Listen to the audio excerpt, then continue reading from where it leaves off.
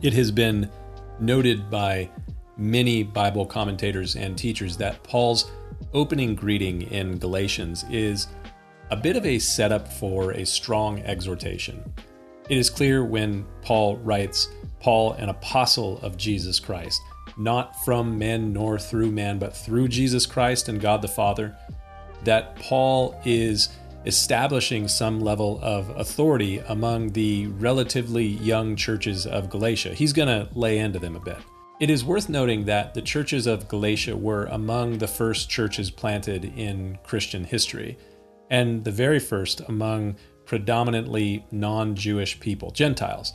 And sadly, as is sometimes a common pitfall, the young Galatian converts to Christianity had been drawn into a legalistic false gospel. Paul had been through a lot to preach among the Galatians and plant the churches there among their chief cities.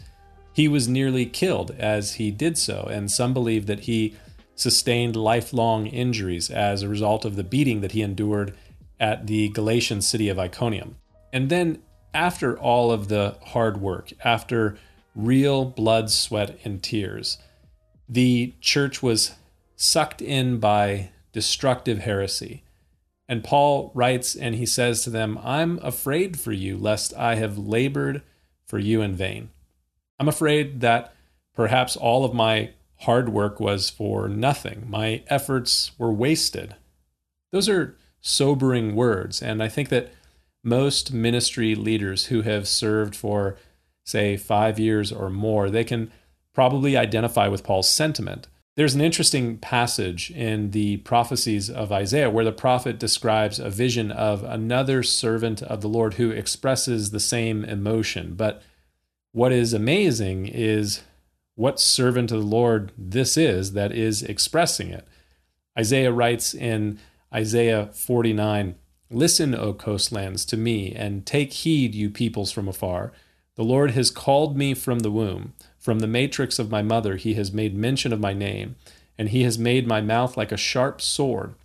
In the shadow of his hand he has hidden me, and made me a polished shaft. In his quiver he has hidden me, and he said to me, You are my servant, O Israel, in whom I will be glorified. If you read that carefully, I think you'll recognize that this servant of the Lord in Isaiah 49, I think it's the Messiah, the one called from the womb, foretold of before conception and birth, with a mouth like a sharp sword, the servant of the Lord that will glorify the Father. It sounds a lot like the Messiah, like Jesus. And then this, in the very next verse, after that setup in Isaiah 49, seemingly from the Messiah says, Then I said, I have labored in vain. I have spent my strength for nothing and in vain. That's not the words that you would expect from the Messiah. But I want to suggest that they reveal something important about what it means to be human. Remember, Jesus was tempted in all points, like as we are. He was tempted by discouragement, by disappointment, just like Paul, just like you or me. I've heard a lot of people in the last week, especially those who served in Afghanistan, saying things like, everything that we did over there was in vain. It was all for naught. I'm fearful that it was a waste of time, money, and the much bigger human costs. A lot of people are discouraged. The last several years have been pretty discouraging.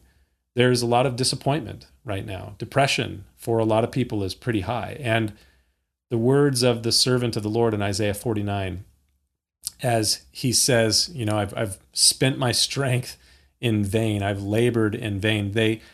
They are a blessing and encouragement to me because he continues after he talks about being tempted to discouragement.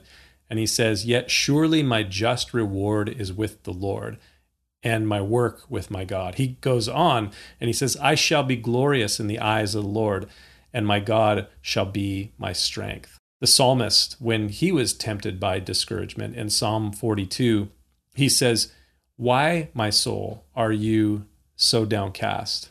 Why so disturbed within me? Put your hope in God, for I will yet praise the Lord, my Savior and my God. Sometimes we need to speak to our soul and say, hope in God. It will pass, and I will yet praise the Lord. Later in Galatians, Paul will encourage the church and us today, saying, let us not grow weary while doing good, for in due season we shall reap, if we do not lose heart. Good words to think about as we go into another weekend.